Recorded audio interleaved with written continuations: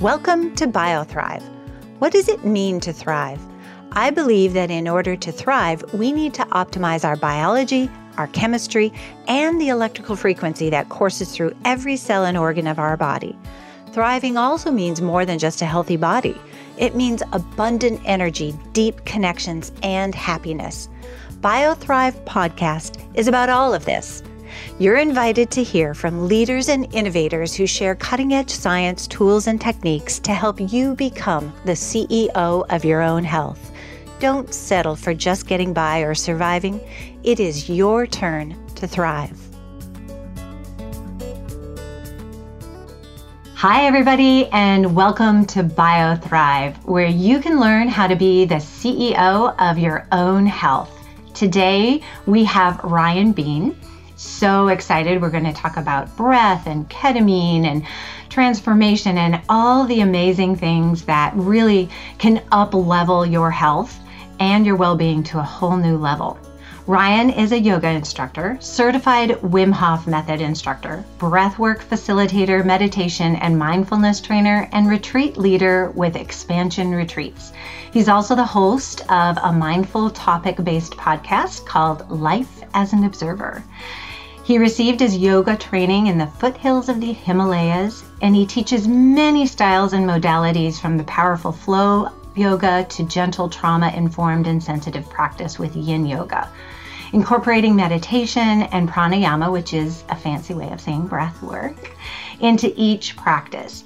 Ryan is passionate about being in nature and using holistic and psychedelic integration approaches toward healing the mind, body, and soul. And he's going to be in Seattle with us in July for a workshop. Welcome back. I'm so excited to have you here. Thank you.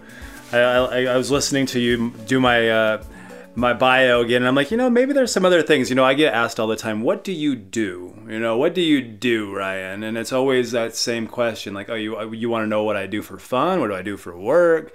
Who do I think I am? Okay, so I always go through that same kind of thought process within myself of who am I today? And I guess I'm always just a creator. I'm coming off of a couple weekends of retreats here in Southern Utah, and leading some Wim Hof method fundamentals, so taking people into the cold. And this next weekend, I'm off to Vegas to do a little teaching, and then we're planning to come up to Seattle. So yeah, I have a whole slew of just creation along the way, sort of just like pixie dust behind me, I suppose. That's awesome. I love it.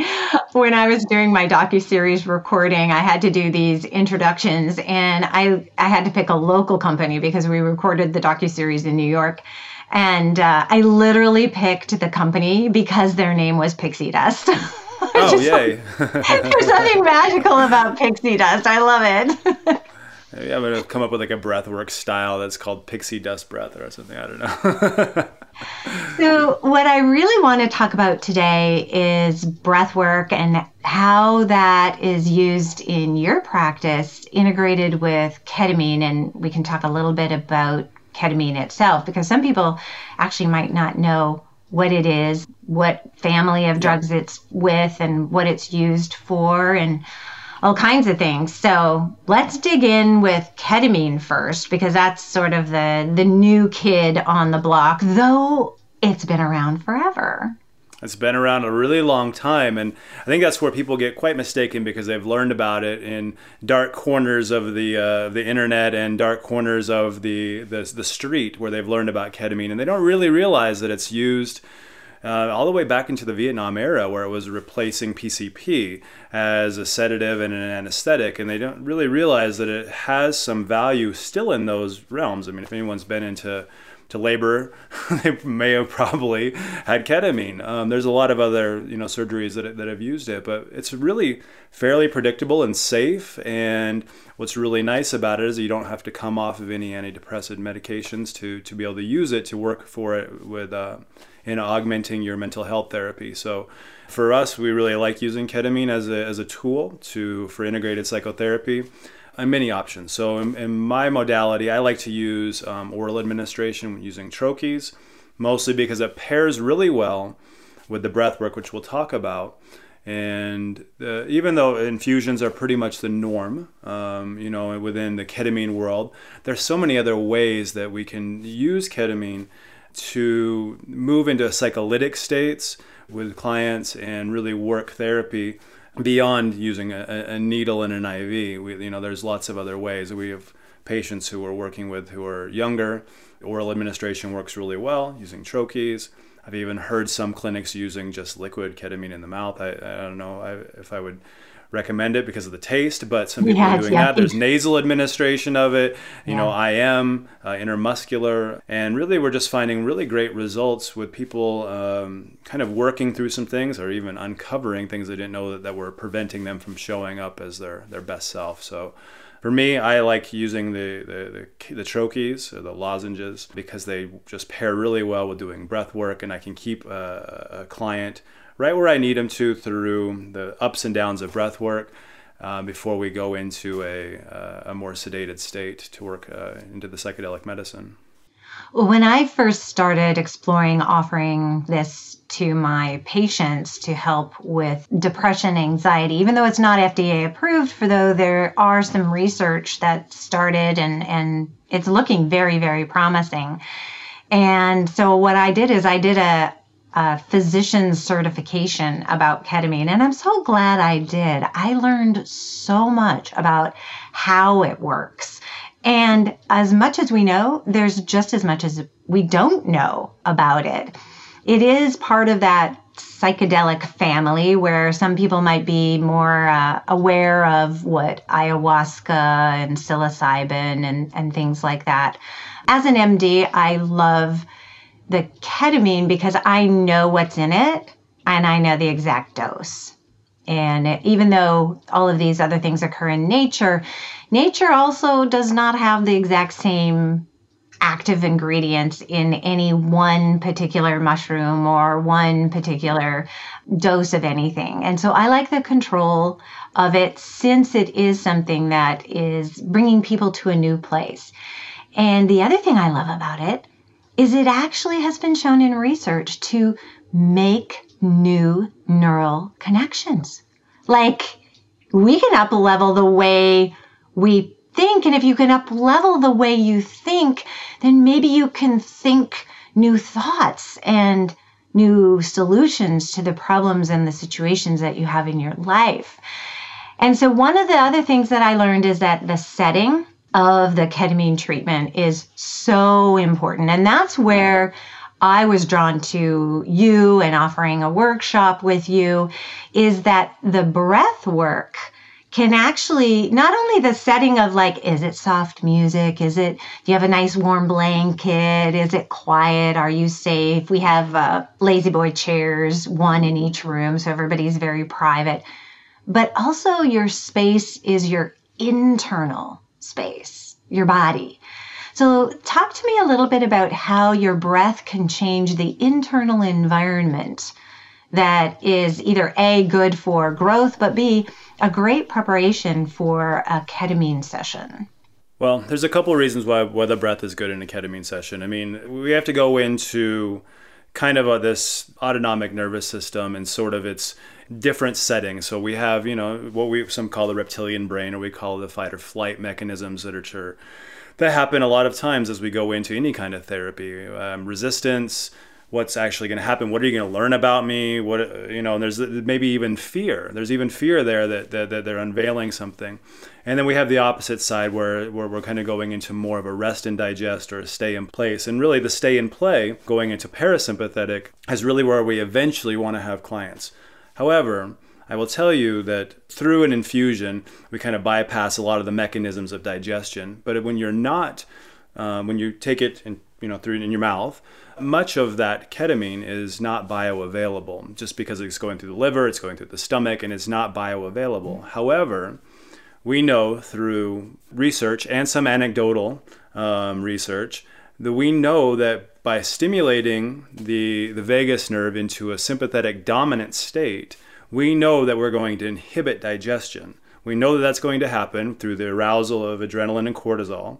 We know that that's going to happen, thus allowing the ketamine to dissolve prior to digestive stages, before getting into the abdominal cavity, maybe even more up into their thoracic cavity as they're sort of going down the throat and so forth. So it's just kind of digesting into the bloodstream before it hits the stomach.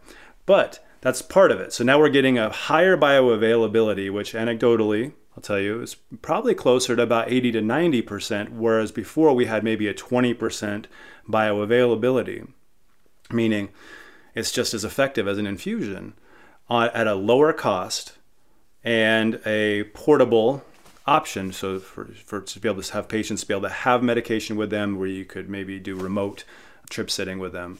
Also, we're finding that as we take them into that arousal and then bring them way back down through a parasympathetic breath work, it's bringing them into a place where they can find not just exploration within the ketamine psychedelic state, but as finding this ease with who's sitting with them, finding ease within their own self to make that not just me having ketamine, but me working through some hard things and feeling okay about it. I feel actually okay in this psycholytic state to discuss and to maneuver and to sort of glide through this experience and talk to somebody about it. So we're finding a lot of patients are bringing their therapists with them, or they're scheduling something directly afterward. That's what we do. We have a group that does a telephone appointment afterwards that specifically, that's all they do is ketamine coaching.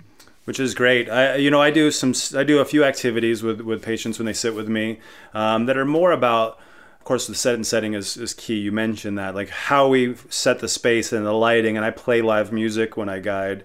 I usually hand pans and flutes and chimes and stuff, things that are, in a way, I mean, you could listen to stuff on headphones and that's great too. But also we're doing these activities that create intention around the experience. And a lot of people maybe have had a psychedelic experience as a party favor. You know, they've had ketamine at a festival or they've had LSD at a festival, and they're saying, okay, I know what that feels like. And I didn't go to those parties. I've been to a lot of them. I've been to a lot of them, and I will tell you that the therapeutic aspect of it doesn't exist. It's not the same. I mean, it is nice, and if you have some time alone, then great. But you're not going into those deep areas of the limbic mind that influence fear and our emotions, and you're not going into those spaces to create those neural pathways. You're simply observing euphoria and pretty colors, you know. So, and most of which the experience becomes ineffable afterward if we don't document it and kind of talk about it through a psycholytic state. Yeah, it really is an opportunity. And it's important to say that, you know, it is an FDA approved medication for anesthesia, and it's been around forever. We use it a lot in kids. I worked in Vanuatu, which is a group of independent islands between Fiji and Australia. And we used it because we didn't have anything else. So we used it as our anesthetic in the OR. And it doesn't depress the breath. It's a very safe medication. Now, people say, well, and then there is one type of ketamine, S-ketamine, that is FDA approved for treatment-resistant depression. And so I'm really excited on one hand to see the emerging research to see how it can help more and more and more with trauma, PTSD, depression, anxiety, even autism. But I'm kind of pessimistic on the other side because it's been around forever. There's really no profit. It's a cheap drug. I'm not sure who's going to pay for the studies so that it'll get approved for all these other conditions. So there's a lot of roar about MDMA going through FDA approval, and there's a lot of roar about psilocybin, and it's really who's the most popular kid on the block, really. But I think there's room to play in the therapeutic space with all of them. Now we're going through a psychedelic renaissance, if you will. I'm reading a book now called The Immortality Key, which is talking about, you know, the Kukion of the Greeks, you know, drinking the Soma from India, and all these psychedelic ways for mystical experiences that led to healing, you know, in the past, historically. And then we kind of had this time where we banned everything, and now we're having a kind of a renaissance that's saying this actually does work through veterans with PTSD, for depression, and lots of other opportunities for, I think, everyone to have a seat at the table.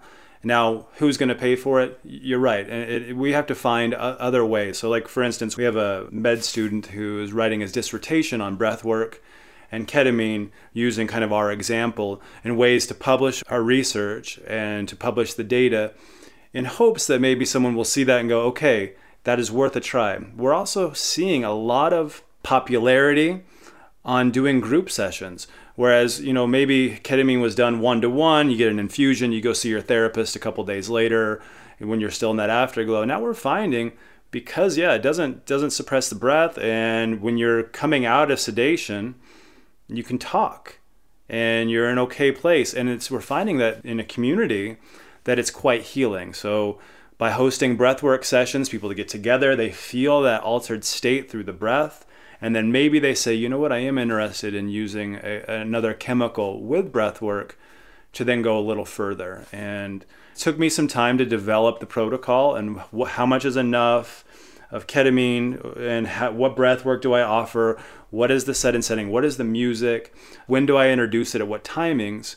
But now that I kind of got a pretty good handle on what the protocol needs to be, I think we can have a lot of forward momentum to help a lot of people. It's safe. When I look at, we never want to be making claims because, the FDA, the Attorney General, there's so many government officials that we just don't want to say the wrong thing. So it's this dance between helping people realize what's available with your doctor and through workshops like with you versus making any claims. And I have a lot of personal experience to make sure that I don't say anything wrong. But to me, when you look at the side effects of some of the medications for depression and for anxiety, and you look at the success rates of those medications, or maybe it would be better to say the lack of success rates. And there's some studies that show that it's no better than placebo, some of these medications that we have.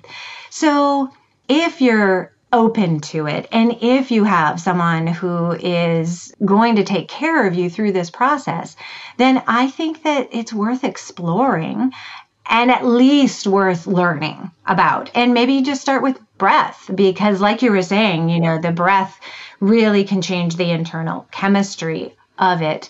The other thing about ketamine that I really find fascinating is that it seems to last longer than, like for an example, an antidepressant, people take it every single solitary day. And you don't have to miss very many days to actually really know that you missed your medication.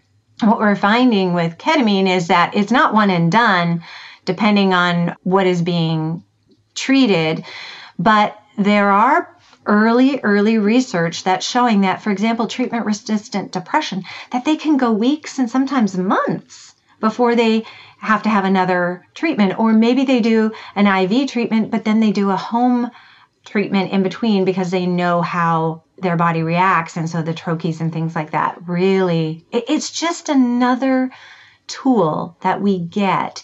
And I just feel mental health has never been more problematic than in the last few years, don't you think? We have so many things that are coming at us. I mean, whether you work in, well, for instance, I just did a retreat for a behavioral medicine ward at the local hospital, and the nurses and the psychiatrists that are all there have gone through the ringer the last couple of years. I mean, you can just imagine just the workplace stress has then become from being an acute trauma to being a long-term, PTSD based around going to work to help people. To help people is causing trauma. And so we're seeing more and more of that. And so we're trying to offer what we can. But the real honesty is, like, when you go on a particular like antidepressant, let's just say Zoloft or something, it's a life sentence now, isn't it? I mean, it's really like you're going to be on this all of your life, probably.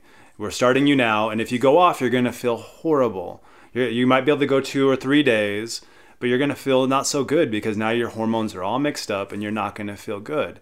Now, that doesn't mean that there's not some effective things that happen there, and some patients do get healed from it. However, if you're not finding results, now you're hooked. You got to stay on it. So ketamine is such a great tool to be able to say, well, listen, we can do a 6-session protocol, and come and do this with us. That's usually what we prescribe, is saying, let's do 6 sessions together. Let's start with an infusion, so you kind of get an idea. Let's do some breath work. And then let's do 5 sessions of ketamine-assisted breath work. We do those, we schedule those out.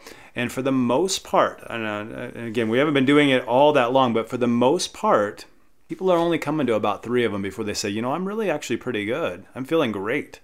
Bad for business, great for patients, though. That's good, though. Yeah. So we're saying, okay, yeah. They're like, yeah, I feel good. I don't know that I'm off my antidepressants now, and I've weaned off those, and now I'm going to do breath work every day because I've given them these tracks that they can use on their own to influence their own endogenous release of serotonin, and like just to really be, let's do this together. Here's your tools. And they start to do that. They start to do things like working hormetic stress through ice baths, through cold therapy, which is something I offer. And by doing these things, they're influencing their own willpower, first of all. They're influencing their own serotonin levels.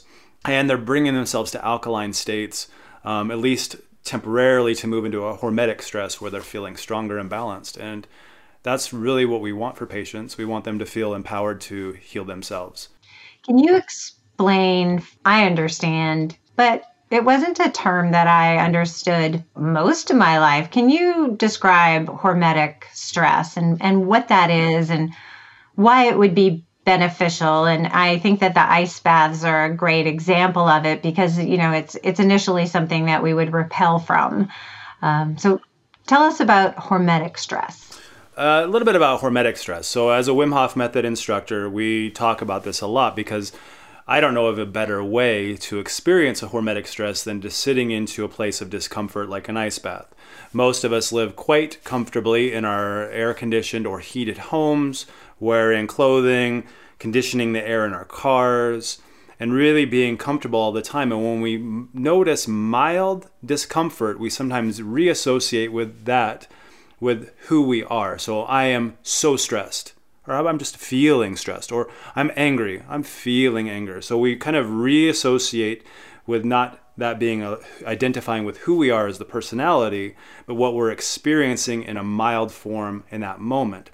Hormetic stress is simply that. It is a mild stress that allows there to be a wave, if you will, a wave that goes into a fight or flight mode, potentially, that says, okay, I'm going to go ahead and get the pupils all dilated. I'm going to rapid the heart rate. I'm going to get the digestion stopping. I'm going to play with all these body processes through a bottom-down regulation. The mind says, I'm in stress. Let's shut some stuff down so we can perform. Save this human from whatever they're doing here. For the most part, all we're really feeling is vasoconstriction within the extremities. In doing so, we release adrenaline, which will help warm the body. We're also, as we're breathing, we're finding intercostal friction, which is creating heat within the core. And once you've learned how to do this, you can actually be quite warm sitting in an ice bath, feeling grounded. And it is the deepest meditation I've ever done is sitting in ice baths. And I do that 6 days a week, usually. And that hormetic stress is really a lot like if you go to the gym. Think about going to the gym, and the first time maybe you picked up a set of dumbbells and you started to curl them and you're like, okay, this is a good weight. I think I can increase this. Okay, I'll increase it. So you grab the next set and you increase. And before you know it, you're 4 sets in because that's what you think you're supposed to do. And then the next day, you can barely feel your biceps, right? Because you're like, oh my gosh, they're so sore. They're in pain. And I don't know if I'm ever going to do that again. But then, maybe a month later, you go back and you lift again and then sore and then you lift. And let's say you're 4 months into your workout regimen that you committed to doing. All of a sudden, you're no longer sore anymore. You're actually building and you're feeling good. And you leave the gym going, that was a good workout. That was a really good workout. I'm glad I did that. To me, a hormesis of that, or that balance, or that hormetic stress, is essentially like lifting weights. We're trying to build the muscles specifically in our mind that say this amount of spike within my adrenaline and cortisol and the stress level that the medulla is telling me I should run from is okay because I'm in control of my own alchemy here. And as I let it spike and I gradually lower it down, I'm receiving the benefit of the bottom half of that bell curve, which is moving into parasympathetic and melatonin being released and serotonin being released within the body. And I'm now able to say, I remember this feeling when I'm being, maybe fired from a job, or I'm, in traffic and I'm being cut off. I remember this feeling. The ice bath reminded me, of that I'm okay, that this little will pass. Just like my breath rises and falls, so will this spike in adrenaline that makes me feel like anxious and stressed and out of control. But I know through my training, this hormetic bell curve, that I'm okay. What ends up happening is that becomes part of our subconscious in those neural pathways we talked about, to where that's where our default mode network is. It's not to panic. It's not to breathe heavy through the mouth. It's actually, oh, there's that. And we move through it. So it's really the ultimate stress response training. I would say so. I mean, I train a lot of athletes and a lot of clients who are working to do things in high altitude training or to get over mouth breathing, and we do a lot of CO2 tolerance training. So basically I'm teaching them to sit with this stressor of CO2, because as we hold the breath, especially in a neutral lung, CO2 will build up, creating acidity within our body. We need that acidity to let the oxygen release from the red blood cells. We need that to happen. You have to have a little bit of acidity there, because hypoxia, you'll just hang on to it, and we don't want that. But as I train athletes to do this, and we're building up that stressor, the body wants to breathe. It thinks that it needs air, even though you don't. Even though we've done a lot of superventilation or over breathing to have plenty of oxygen saturation, the body still gets stressed out and says, we usually breathe 15 times a minute. You're holding your breath now for over a minute. What is going on? Why are we not breathing? And it starts to freak out. And that's really an amazing piece of training too, of saying, do I really need to breathe? Or am I just feeling sensations of CO2 stressing me out? And that's a feeling thing. And it's also literally structural, because the amygdala has receptors for CO2, and they instantaneously make us feel anxious and panicky. So if we can remodel the receptors, the CO2 receptors in the amygdala, because your body will continuously remodel the membranes and the cell receptors based on the environment. That's the definition of epigenetics. Then you're actually changing the structure. You're actually changing the chemistry, and you're changing the feeling response. So you're hitting it all. How come, this should be part of panic attack training? It should be. Well, actually, I'll tell you about a panic attack, actually. I got to witness one, not luckily, but I got to witness one while going through the airport. It was kind of interesting. But the amygdala, we've found, I've done a little bit of research and people who have written some papers and dissertations on the amygdala, but we're finding that there's something called cardiac coherence. And cardiac coherence is essentially the nervous system that kind of ends in the amygdala, but kind of it's flowing through the heart. So this cardiac coherence, or the heart coherence. So when we're going into those times of fear, when we're holding the breath, I always tune my patients in and the clients into, let's slow down the heart rate. And as we slow down the heart rate, the fear rate also slows down. And it's pretty amazing to have someone realize that they can control their heart rate. So panic attacks. So I was in the Denver airport coming back from, I was in Poland for a little while with my teacher, Wim Hof, and I was in Prague and then in Germany. I was taking a flight from Frankfurt, Germany to Denver. And I was in Denver, and I had a little bit of a layover before coming to my little airport, St. George Airport. So I had a little bit of a layover, and this is in the whatever wing that is where all the little airplanes go.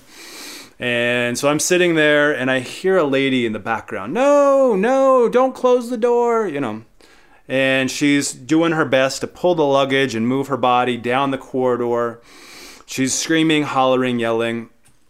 The door had already been closed. There was no way she was getting on the flight. Once they close that door, it's done. So she got there, and immediately this inspired her panic attack. She started, like you would imagine people panic attack, in through the mouth. She's beginning to cough. Now, in this day and age, when you cough in the airport, no one wants to be around you. So, so she's coughing, she's heaving and wheezing. And of course, the gate agent's trying to stay away from her and is telling her to breathe. And I'm sitting just on the back side, the benches kind of have back to back. And I'm sitting a couple seats away, back to back. And I finally look at the gate agent and I say, I'm a breathwork facilitator. I would like to help her. Can you let me help her?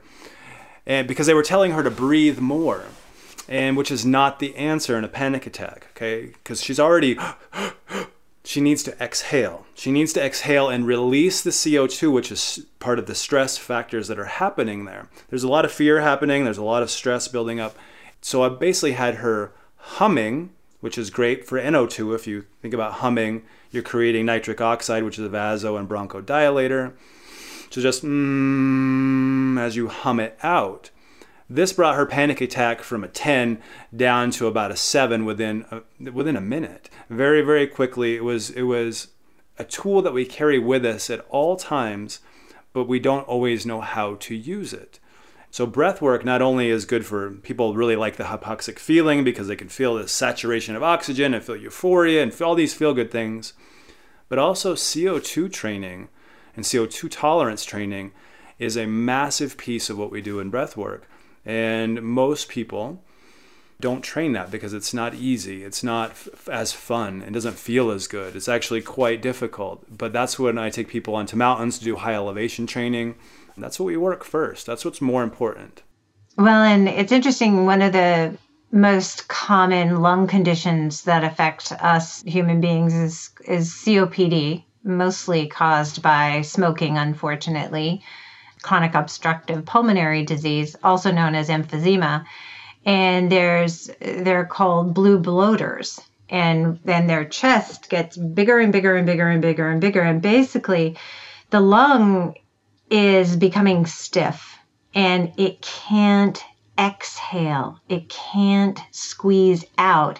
And so really what we're told in medical school is be careful giving these COPD patients too much oxygen because you're going to turn off their drive to breathe.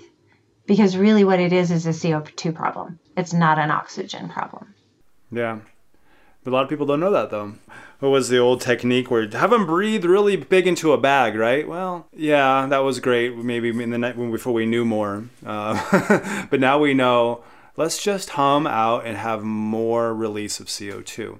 And frankly, CO2 gets a bad rap. Everybody thinks that it's a byproduct or it's a toxin in the body or it's garbage.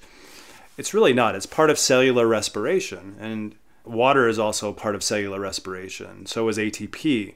So is moving into the DNA as part of cellular respiration into the mitochondria. So there's a lot of things that happen in cellular respiration that are just as important as oxygen being breathed in. If we just breathed oxygen and we didn't let go, it would be a pretty hot mess too.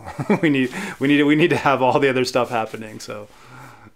Well, and I love that you started off the conversation by saying, we have our cars air conditioned, we have our houses heated and air conditioned, and there's really a very, very limited flexibility. And I think that flexibility is key to health and longevity, and certainly the ability to overcome health stressors. Even if it's something like bacteria or viruses or whatever, your body needs to be able to respond.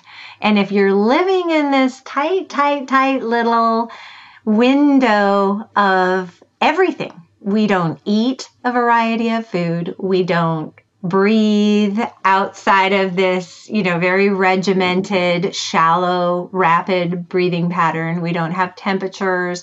We really aren't very flexible. We've become less flexible. A lot of people don't realize what you eat affects your CO2 levels too. So it's very, very important that what we eat is also part of it. I work with, I have a couple of things that I'm doing. One of them is the language of breath, and I'm a language of breath instructor, really just talking about that's the language that our body speaks. It speaks in chemical and frequency. And if we're going to regulate those things, we really have to understand what's happening within us. Now, that particular technique is really around veterans and PTSD. But what I'm doing in the clinic is something I'm calling breath is medicine. And it's really to prepare not only for ketamine assisted therapy, but maybe even pre-anxiety operations. So just pre-op. How am I feeling before I go in? And that could potentially affect the inflammation in the surgery. So if you're working through this breath work and you're working through getting into parasympathetic before going in and trusting in the doctor and also feeling good within yourself, that's going to change the outcome of the operation.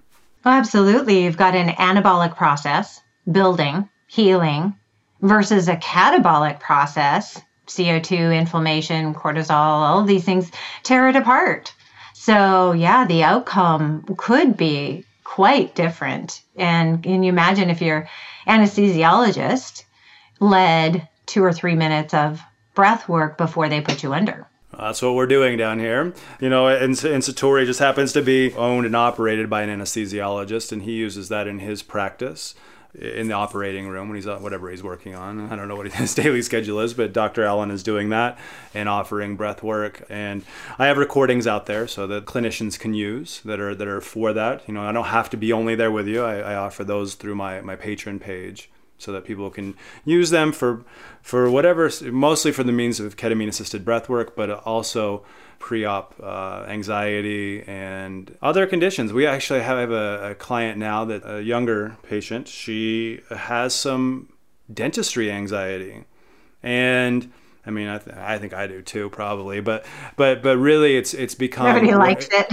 Yeah, but it's become like a place of not just fight or flight, but like freeze, and really it's like the fainting goats, right? Where it's just, and black out, because of that amount of high stress is overloading the nervous system in this young girl to where it's just dentistry can't happen. And so we're finding breath work has been the key to unlocking and finding ease for her to be able to get her teeth cleaned.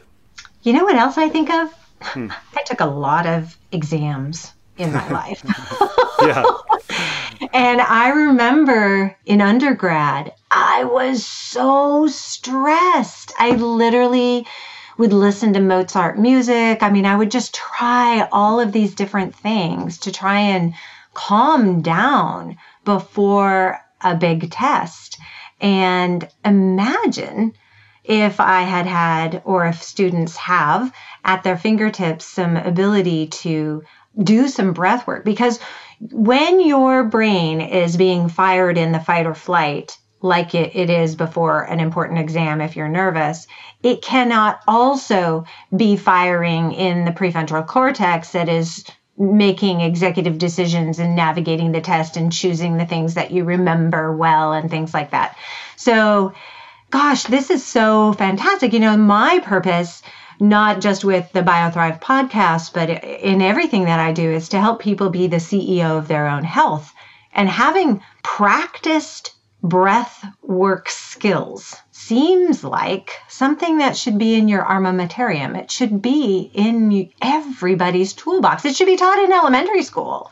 It certainly should. I mean, I would love to see. I know at the Windsor School, if they're around, I know the Windsor School, they teach that to young kids, which is wonderful. I was able to teach there in Denver one time, which was great. But yeah, it's really not. It's almost as though it's sort of ignored. I mean, meditation and breathwork should certainly be there. I'm a big subscriber in both of those, ice baths and all of such. Vipassana meditation, I think, is super powerful.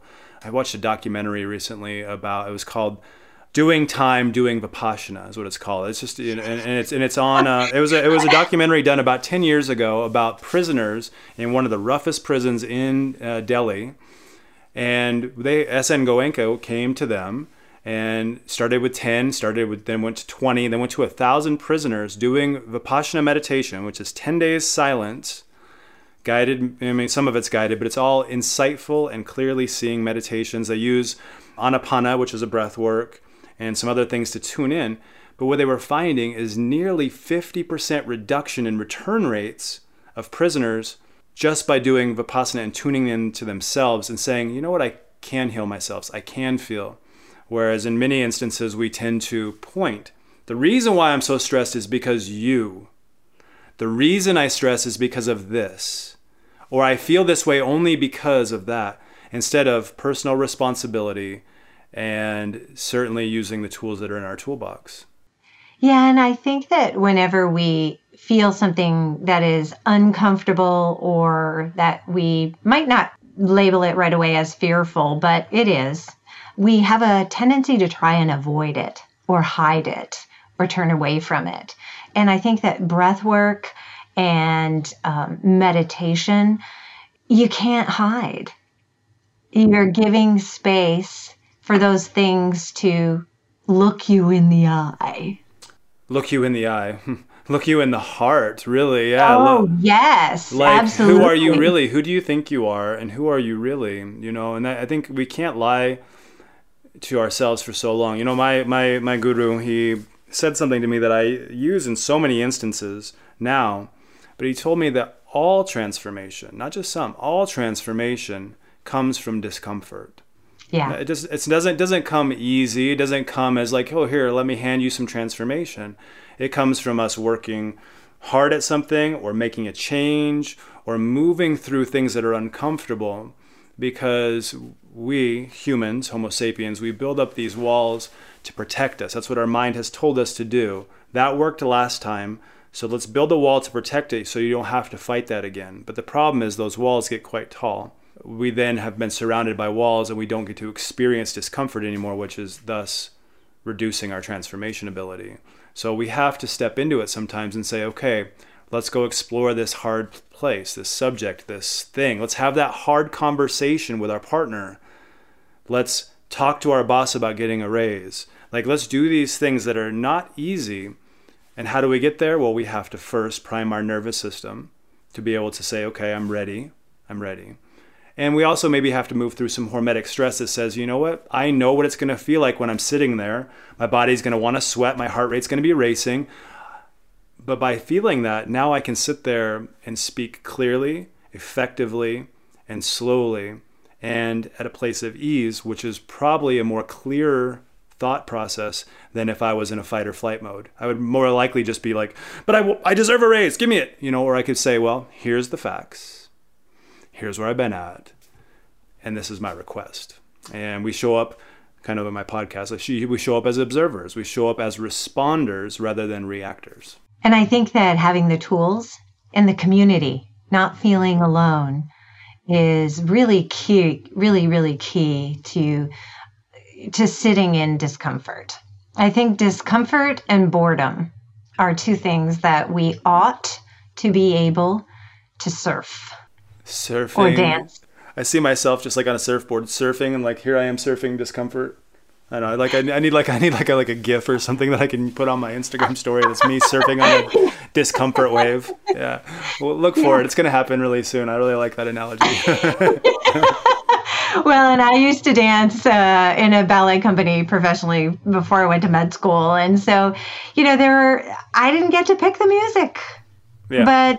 And the music is our external environment, but we learn to dance. We learn to dance through all the different kinds of music. And so learning the tools like breath work, having external tools like ketamine, having a community or a physician or a coach or someone to help like you is so important to being able to take that leap into that discomfort. It's really good to have a coach. Yeah, it's really good to have a coach. I use coaches myself, even though I can teach myself. I have several coaches that I work through. And what I get a lot of is people say, well, I've been breathing my whole life. Why do I need to come to you? And I will say, well, you've probably been doing it wrong and not knowing that. You probably just don't know because that's just your normal. Come experience something different and notice how you feel.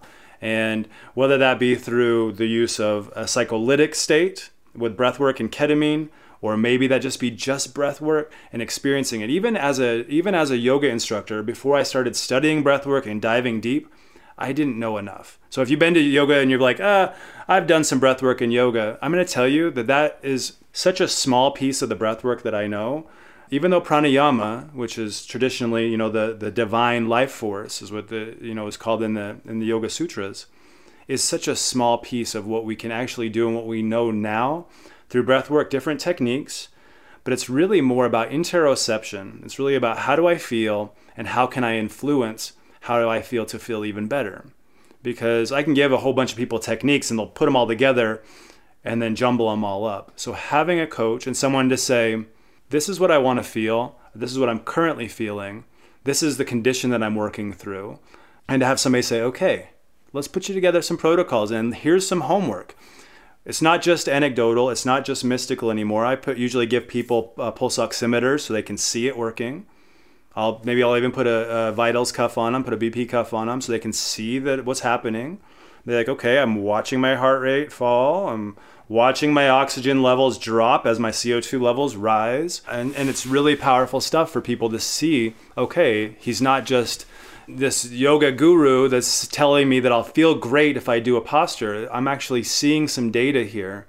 And we have a lot of other pioneers in the field who are also wanting it to be credited in a way just as powerful as Western medicine, saying Eastern medicine of the breath work can now be implemented and augmented into all treatments to serve you. And it's a tool that you, as the CEO of your own health, can bring out at any time, and you can be in control or take back control of the situation instead of being reactive. I think that science is the new language of mysticism. We're actually showing every month, year, decade that goes by, all of these things of the past that were considered mysticism are now showing up in quantum physics, in mathematics, in medicine, and in data. So thank you for sharing and bridging that gap. And I can't wait to see you in July.